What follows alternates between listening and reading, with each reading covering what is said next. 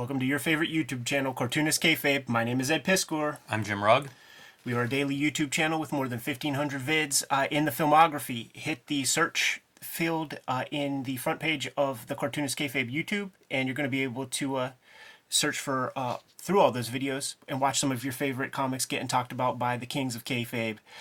We have a Patreon where the King Kayfabers join us and can hang out in our new and improved live stream as we record these videos. Completely mitigates the kayfabe effect. And we have the Cartoonist Kayfabe Tober prompts for you right now. Still a couple days left to go in October. Don't powder out. Continue to post these images, tag us, at us. We will share as many of these as possible, and it's always cool to see your handiwork. Without further ado, Jimmy, we have this handy dandy copy of 8-Ball number 7 right here, and very specifically, over the course of the past week and a half, it occurred to me we didn't do a proper Art School Confidential video yet, man. It has a movie and everything, inspired by 3-page comic. Yeah, this is, thinking about this, one of Clowes', it's hard to even say like most famous comics because he's got so many of them. Here's why it's famous. It's viral. Yeah. In the days before the internet, this thing was Xeroxed and hand built around college campuses, art programs, tacked up on the little bulletin board next to the next week's events. So viral before the term existed. Yeah, you would read in interviews about Clowes hearing how it would be photocopied and photocopied and photocopied to the point of near illegibility. Right. And passed around, and it makes perfect sense. Like, I don't know how many schools I've been to in their art departments, but it feels like every single one of them, you would have some stuff here that really cuts close. like kind of painful if you're in the middle of those programs. Absolutely, man. I went to an art school for 1 year, and I feel like I've experienced each one of these panels, but there's some additions that one can do. Like, for instance, the critique session. I found, in my experience, and the people that I ask, I wonder, like, was this your same deal? Or if I would just hear stories about the class critiques, the most vocal critics in the class amongst the students, and I guess what happened, to explain to people that haven't been in such a program, you do the assignment for the week or whatever, you tack it up on the wall, and then you and the class go across each piece, talk about the pros and cons of each piece. And the instructor kind of chimes in at first, typically, and then it's open to the room to talk about some things and to ask questions of the artist. And you just kind of go through everybody's assignment. The most vocal critic is always the least talented person. To a man. That's never not been the case in my personal experience and for what I heard from lots of other people. It's such a great setup, and I think it might be 4 pages, 3 or 4 pages. Very, very short considering it spawns a movie and has such a reputation. But like, it's almost, you could almost imagine this as being like that's actually a page, right? Which is amazing how dense this is. But going back to what I was saying about this being one of his most famous stories, except he has a whole catalog of famous stories, I think it's part of why I hold Clowes in high esteem, because anybody can do one great work. Yeah. Very few people can do 2, let alone 10 or 12 or whatever is on his resume. And it's remarkable that, like, this is such a short piece, and yet it feels like it has everything there. And it's almost like each of these pieces is its own component, right? Like, here we're going to just bust on the teacher.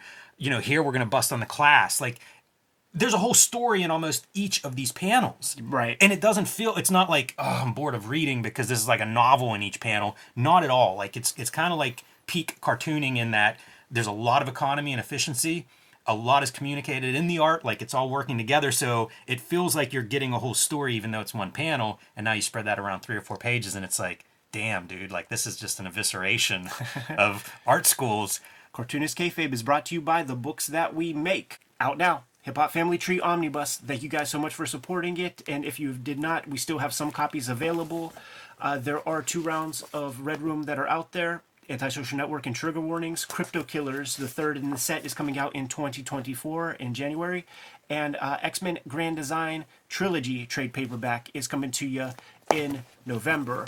Another thing that's coming to you in November is the Street Angel Princess of Poverty collection that is the companion piece to Street Angel Deadliest Girl Alive. Jimmy's been self-publishing over the course of this past year, the BW Zine 1986 zine and True Crime Funnies. And of course, Hulk Grand Design is out there on the stands, but not for long. Now that we are done paying the bills, back to the video.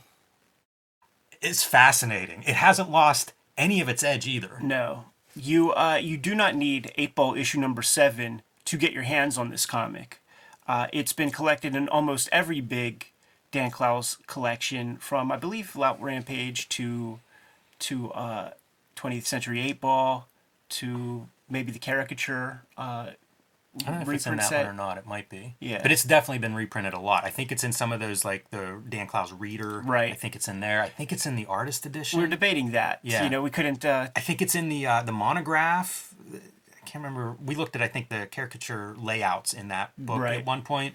But yes, I mean, it's one of his famous stories. So, like, not hard to find it. And the way 8-Ball works, for those who are new to the game, this is almost like it's a single-person anthology magazine. So think of if Mad Magazine was by one person at this stage of 8-Ball's development. So this is a complete feature, and that's one of the remarkable things about Clowes and 8-Ball is that each feature he puts his all into. None of it is like really filler, Right. You know, and he's putting his all into each of these pieces. So this is a complete vision here.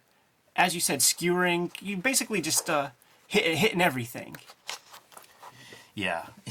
Yeah, everybody. And- the students and the faculty, the school itself. You get the sense that this is when young Dan Clowes is going to school. This is what he's hoping to get. You know, like we did that shoot interview with him, and he said that his favorite teacher was the guy who taught lettering, and every single other person in the class like could care fucking less. But it was a technical pursuit, and so you got the teacher right there. This is a photo airbrushing class, mister. Take your Picasso stuff and go to Paris. One last piece. When you look at this, like the title, Art School Confidential, this is almost like those 50s educational scare Right. movies, like this dude's going undercover to expose what's happening here. A tell-all piece. It's very much of that time, and it feels like this is stuff that Clowes would collect. And whenever he's doing Lloyd Llewellyn, there's a lot of talk of it being this like 50s, 60s kind of, I don't want to say homage, but it's clearly set in that era.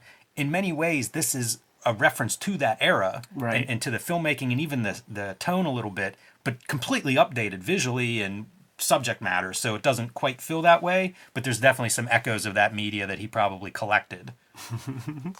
And some of that stuff that Clowes experienced at Pratt, I think it stuck with him. Because it feels like there's some very specific case samples here, and he will call attention to a couple of those pieces. Even in places like the Ghost World movie, he kind of perfected some of his thoughts about Art School Confidential in that, where you have Enid going to her art classes. The famous tampon in the teacup thing is mentioned in Ghost World. There's the one kid in class who just draws some like Thor-like. I just want to draw a guy with a big hammer. So that's this kind of thing. I think there's a dude in the movie Art School Confidential, and he draws cars. Like these kind of schlocky cartoon cars. All of this stuff nails it, man. Cutting promos on the ugly art students, cutting promos on the ugly art models, the various attitudes of the different students. Yeah, it's archetypes. I love Joe Pro also, because you have that guy. You have that person who's just better than everybody else, better than the teacher. Who's getting the work. These guys, I think, Rick Veitch and Steve Bissett, like they were getting some juice. Tim Truman was getting some juice, and Joe wanted to pump the brakes on that, and they had to build the professional works into the curriculum, like into their grades and stuff. Like you forego this bullshit assignment that you're having like the other kids do, and then you turn in the record album cover that you're working on as part of your assignment, and it humbles everybody else. But you do have the hopeless case too. Like when I went away to school, there was a guy who got expelled years before, and this is like his second go around after begging and pleading Joe to like come back. Dude was double everybody's age, and I haven't seen any comics from that dude in 20 years. Mom, see, we didn't have that. There wasn't like the housefrau continuing kind ed of student, but I hear tell that exists in these programs. I would have these people in sometimes they'd be in like the general, like the classes outside of the art department. I'm trying to think if I had any older students, but they were so different. And I look back now and it's like they were the best students for the most part. Like they got their shit done. Yeah. They were professional. They were mature. Yeah, of course. But it felt so weird being in a class and it'd be like, and they were probably like 31. Right. You know what I mean? In my mind, they were like old and ready for retirement, but not the way it goes when you're 18. This phrase is a great always hit me, man, because like you would hear that in every single class. Only one student out of 100 will find work in their chosen field. The rest of you are wasting your time. Blah blah blah. But then the gag is the thought balloon that connects to every student being like, "I'll be the one." Right. Totally. That was rhetoric that was espoused constantly, and I remember like one of the top dogs at art school, he saw this comic I was working on, and I was using a stipple technique. And he's like, what you gotta do is you gotta get your foot in the door and you gotta draw some Spider-Man comics. You bring in the bacon, and then you could take your time and you could do this kind of thing, man. We have so-and-so in this school, and he had some work at Fantagraphics, and he never made a dime. Like you're in trouble if that's your entire pursuit. So it's like, and also, by the way, you're getting advice from people who are still there, like who need that $100 that Joe is given per week for the class. So, but you're also that malleable mind. You're that young mind that you're looking to these people for expertise. But if they were experts, they probably wouldn't have time to be there. Yeah, right. Doing that sort of thing. So it's a very complicated pursuit because you also do get something out of that education. I'm a very visual learner myself, so to see a guy really swing a brush and ink a clean line, well, if I see you do it, then I know that it's at least possible. My advisor was a painter, and she told a story. For this version of the story was she had applied for a job. I can't remember what school, Michigan, somewhere like that, and it was 1,200 applicants for the position. And she's like, they must just take like the top 1,000 or 1,100 applications and throw them in the garbage, because literally how could you go through that many? Right.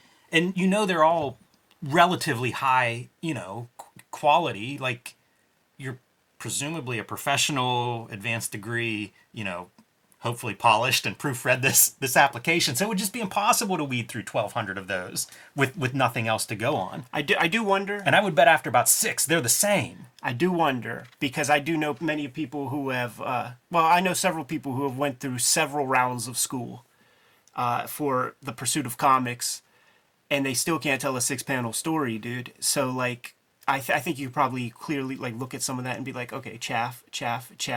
Here's a good thing. I do wonder, like we get lots of material that comes through, and so much of it is good, but there will be the exceptional, and you notice it. Yeah, definitely. Speaking of exceptional, think of how early this is in Clowes' career, right, and how good this strip is. It's totally hard to believe like what he's evolved from this strip, because like I don't know, man, it feels like this could be a pinnacle for most cartoonists. This would be better than anything they've ever done. This piece right here rings so true to me. There are works of art I'd give anything to see again, and he's trying to approximate this image that he remembers from school, and I have my versions of that. But it's never, in my mind, it's never like an insulting thing, except, well, see, that's not true, because like was this one kid who drew, like he had several things that he liked to draw. It was the kid that like in your young high school life might be able to draw a Mac 10 really well and draw that over and over again. And then, on the flip side, you have the horse girl, right? Who could draw the horse. This dude would draw Predator, a front-on view of Voltron, which became his nickname, Voltron, and Zappy Eyes. And so like every, like the cable eye. Yeah. So every assignment had that built into it.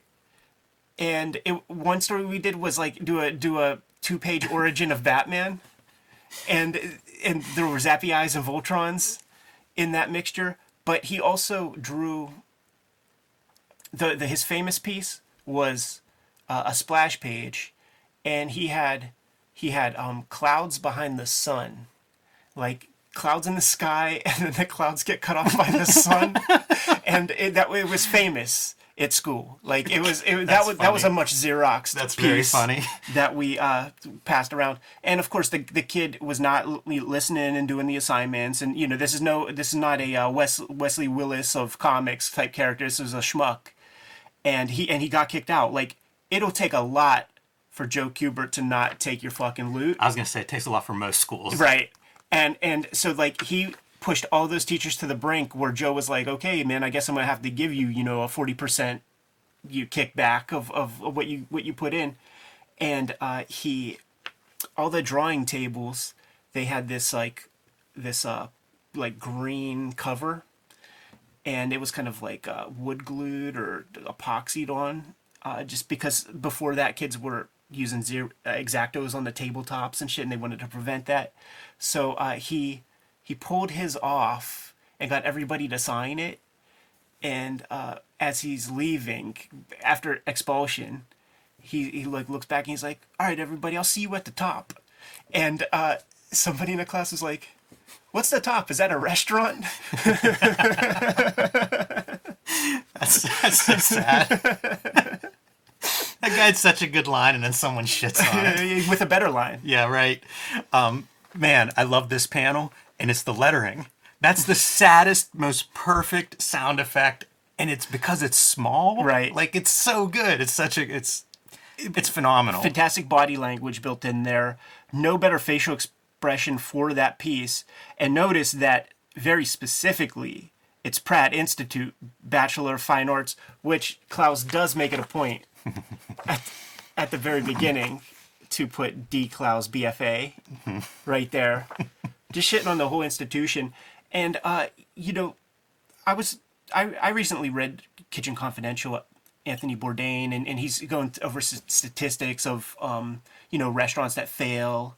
And we know about statistics with like comic shops that fail and stuff like that. And the statistics, the 1 in 100 statistic that was given here, it's because most people are hacky, really. Like, the dedicated person who really kind of has no plan B and is really putting all their effort to it, they're gonna probably do well. That, like, it's the serial, and Bourdain points it out in the book, it's the serial entrepreneur people who are trying to have a lot of businesses, and they're like, oh, we'll put a restaurant in here, who don't have that dedication to kind of keep the thing going. So you could read this of two minds. You can it's one of those things where it's like it feels insurmountable, where you're like, oh man, it's tough. But if you are running away from home and joining the circus, which is comics, you got a good shot. You just got to kind of put in that high level of dedication. But you know what this part also reminds me of is that sequence in Understanding Comics where Scott McCloud is breaking down the possible job opportunities that are in comics, where it's like one person, you could be an assistant to a bigger person. Another person can have a very sound skill set, be the artist. You're sitting at the con with no people coming up to you, and you look over at the hot shot, and you cross your arms and smile and say, he can't even draw backgrounds, and like that type of shit. So a lot of ways to skin the cat. Yeah, definitely. It'd be interesting to contrast this with like one of those early 20th century books that are like all the jobs in comics, right? Because they used to pitch that, like ink companies would make those Yeah. books. It was amazing. I love this too. Like, it closes out on one last final shot where like the art teacher who's doing spot illustrations for plumbing textbooks is shitting on the student who wants to make comics. I love it because that's another piece that like rang so true. And thankfully, I had Clowes in the back of my mind before I went off to art school. So he's dropping some science right here. He's dropping some game, and by making fun of things in these situations. And you can imagine that this is the kind of thing that would cause this comic to go viral. Like, maybe even this panel gets blown up and you fucking put it on you don't shine the apple and put it on the teacher's desk. You slap that one down because my teachers were guys who were drawing coloring books, and they were drawing stuff that would be on scratch off lottery tickets and shit like that. So you have to consider the source whenever you're endeavoring to become a pro in the game or something, like, you have to consider the source, and like, who is your instructor, like what kind of stripes do they have, and if the stripes are coloring books, maybe you take it with a grain of salt a little bit. It is interesting to think, like, whenever you're the student in the critique, you're paying that school a whole bunch of money to put your drawing up on the wall and have somebody tear it apart. Meanwhile, once somebody comes in with the check, then everybody's just happy enough to do their plumbing textbook illustration. It's like a totally different... It's like the rules change. Yeah, I don't know about that, man. Like, I mean, you do it to kind of keep the head above water at a certain point, but there are much bigger pursuits out there that can be accomplished if you put in that level of dedication. Another note on this comic is I feel like it works really well as individual panels. Like Absolutely. you talk about, like, that could be a viral panel. It's a cartoon. Almost any of them could be that way. Yeah. And it's very divorced from, say, like, I don't know when this comes out. I think it's early 90s. But divorced from, say, an image style where it's like, I'm going to make each page have an anchor, and it's going to be almost like the page is the thing. Like, I'm going to sell this page, as opposed to, like, each panel is its own strong composition, could stand on its own. I think that's pretty cool. Something that I remember becoming conscious of at some point, where it was like, make each panel a strong composition. They should stand on their own and they should work on the page. And then finally, I wonder what Clowes' financial situation is like when he's making this. Mm-hmm. Like, is his income coming from illustration versus this comic? Because, I mean, 7 issues in, like, it's not like there's a bunch of book collections. There might be 1 or 2, but... And even still, a couple thousand copies a piece or something. I kind of wonder about that, too, where, like, this is still almost like he's believing in it or has to do it. It's compulsory, but it's not the...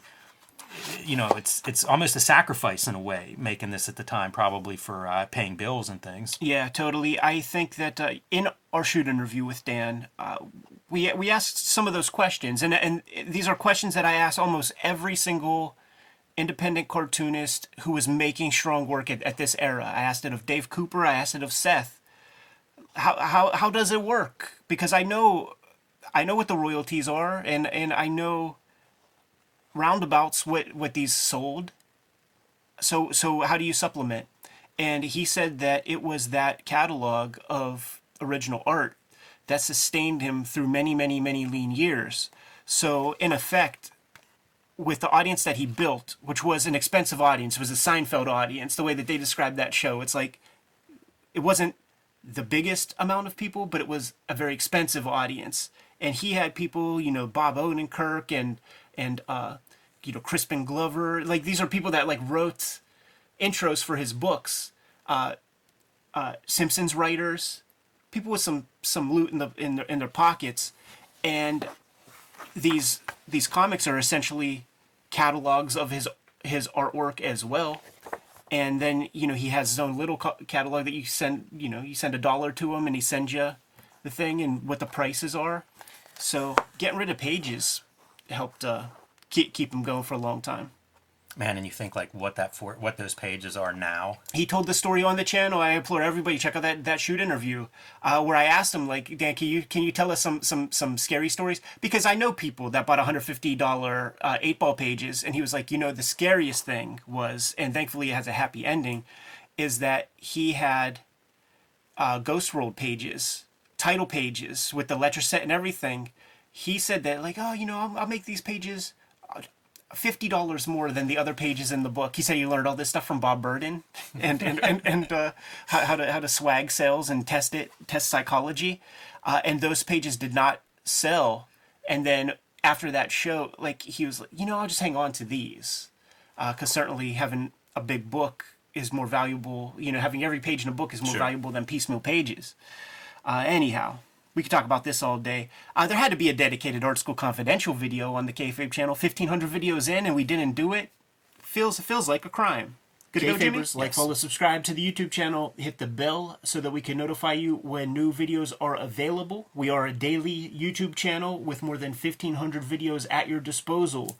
We might have talked about some of your favorites, so search for your favorite comics on the front page of the Kayfabe YouTube channel. Hit the magnifying glass, search for your favorites, check out those episodes. If we did not talk about your favorite comics, you have to let us know in the comments so that we can push your faves a little bit higher up on our to-read piles and make those episodes for you as soon as possible.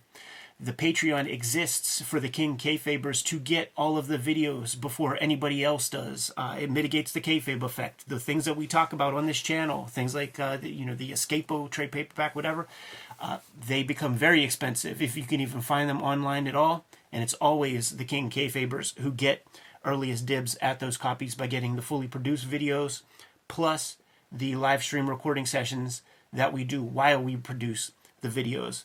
Ultimately, though, the videos are brought to you by the books that we make. Before you is a good smattering of our bibliography, but we make new comics all the time. So, Jimmy, let the people know what you got. I've been self-publishing lately. I have True Crime Funnies, a collection of 3 short nonfiction stories. 1986 zine is a celebration of the greatest year in comics history, 1986, looking at everything from Dark Knight to Mouse to Teenage Mutant Ninja Turtles and their many ripoffs. And the BW zine, looking at the black and white explosion, self-publishing, and small press books of the 1980s. These are all available right now on my website, jimrugg.com. Coming up in November, I will have a new volume of Street Angel. Street Angel, Princess of Poverty will be out from Image Comics at the end of November. You can pre-order or reserve that one now. It is a companion piece to Street Angel, Deadliest Girl Alive, also available from Image Comics. Together, these 2 books will collect all of my Street Angel comics that I have created so far. And finally, Hulk Grand Design, my contribution to the Grand Design stories, one of the books I'm most proud of making. This thing is out of print at the distro level, which means if it's at your comic shop, scoop it up, because it is going to disappear and be hard to replace. Prices are already going up online for these, so if you haven't added Hulk Grand Design to your collection yet, do that now. The Hip Hop Family Tree Omnibus is out there in full effect. Thank you guys so much for supporting it if you did. And if you have not yet, right at this moment at least, there's some steep discounts online that you could find if you don't have a good comic shop in town. 504 pages with about 140 plus pages of additional material. It's going to serve all customers. The people who read Hip Hop Family Tree in the past, you're getting a lot more material to chew on. And if you've never seen Hip Hop Family Tree before, like, now is the time. Or generating new readership with this latest Hip Hop Family Tree Omnibus. Let's sell it out before 2023 closes out the calendar year. I think that's a noble goal, and we're more than 75% of the way toward that goal. Not the only holiday piece I'm having come out in 2023. There's going to be an X-Men Grand Design Trilogy trade paperback coming to you. It's going to include all of my X-Men Grand Design works in one handy package. It's going to be the size of a comic. It's going to be smaller than the Hip Hop Family Tree size big books, but that is coming to you in November. Red Room has been the focus for the past couple of years. There are 2 trade paperbacks out right now, the Antisocial Network and Trigger Warnings. Third's going to come to you in January. It's called Crypto Killers. And right now I am serializing my daily strip exclusively to my Patreon. It's called Switchblade Shorties. It's going to be coming out January 1st of 2024. But you could get a leg up and check out those comics before they see the light of day to Gen Pop. Plus, I do streams every now and then here on the Kayfabe channel, producing new comic pages and new strips for that series. So thank you guys who have been supporting that. Let's keep that rocking. The books are the absolute most important part of keeping cartoonist Kayfabe sustainable to the point where Jimmy and I could collaborate and put these videos together. There are, however, some other ways to support the channel. Jimmy, let the people know. Subscribe to the Cartoonist Kayfabe newsletter at the links below this video. You can also find Cartoonist Kayfabe t-shirts, merchandise, hats, stickers, and more at our spread shop. That link is also under this video. All good ways to support the channel. Give them some marching orders, Jimmy, and we'll be on our way. Read more comics.